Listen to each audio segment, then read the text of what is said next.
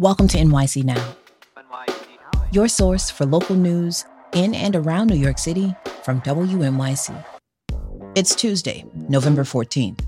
Here's the morning headlines from Michael Hill.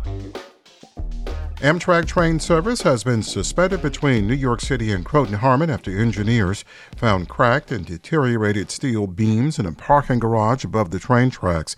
WNYC's David Brand told WNYC's All Things Considered that less than 10% of required garage inspections have been done. There is a city law passed a few years ago that does require the owners of every garage in Manhattan, south of Central Park and on the Upper West Side, to complete a comprehensive safety inspection by the end of this year. That deadline's coming up fast.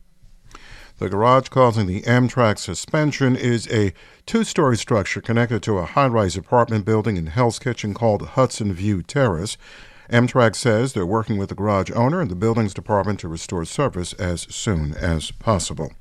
New York's top court will hear a case tomorrow that could help decide who controls Congress.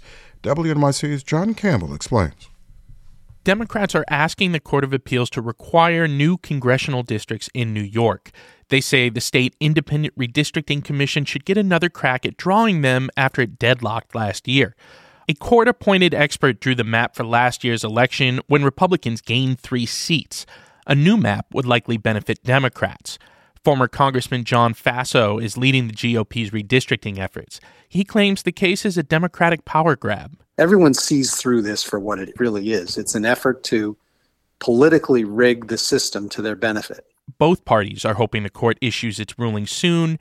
Candidates are already campaigning for the congressional primaries in June.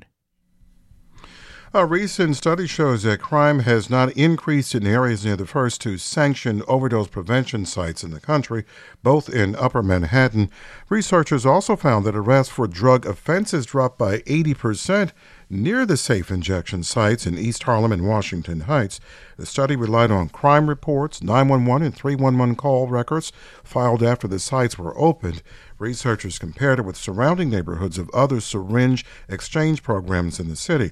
According to the study, the safe injection sites have had 55,000 visits and conducted more than 700 overdose interventions with no fatalities between November 21st and February of this year. 45 and mostly clear out there now, sunny and 51 for a high today, breezy and gusty out there, and then tomorrow mostly sunny and 52. Thursday, warm up to near 60 under sunshine. Thanks for listening. This is NYC Now from WNYC. Be sure to catch us every weekday, 3 times a day for your top news headlines and occasional deep dives. And subscribe wherever you get your podcasts. See you this afternoon.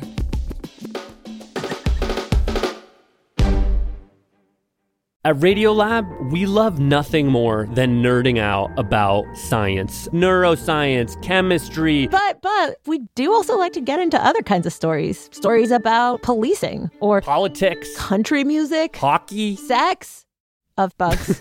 Regardless of whether we're looking at science or not science, we bring a rigorous curiosity to get you the answers. And hopefully make you see the world anew. Radiolab, adventures on the edge of what we think we know. Wherever you get your podcasts.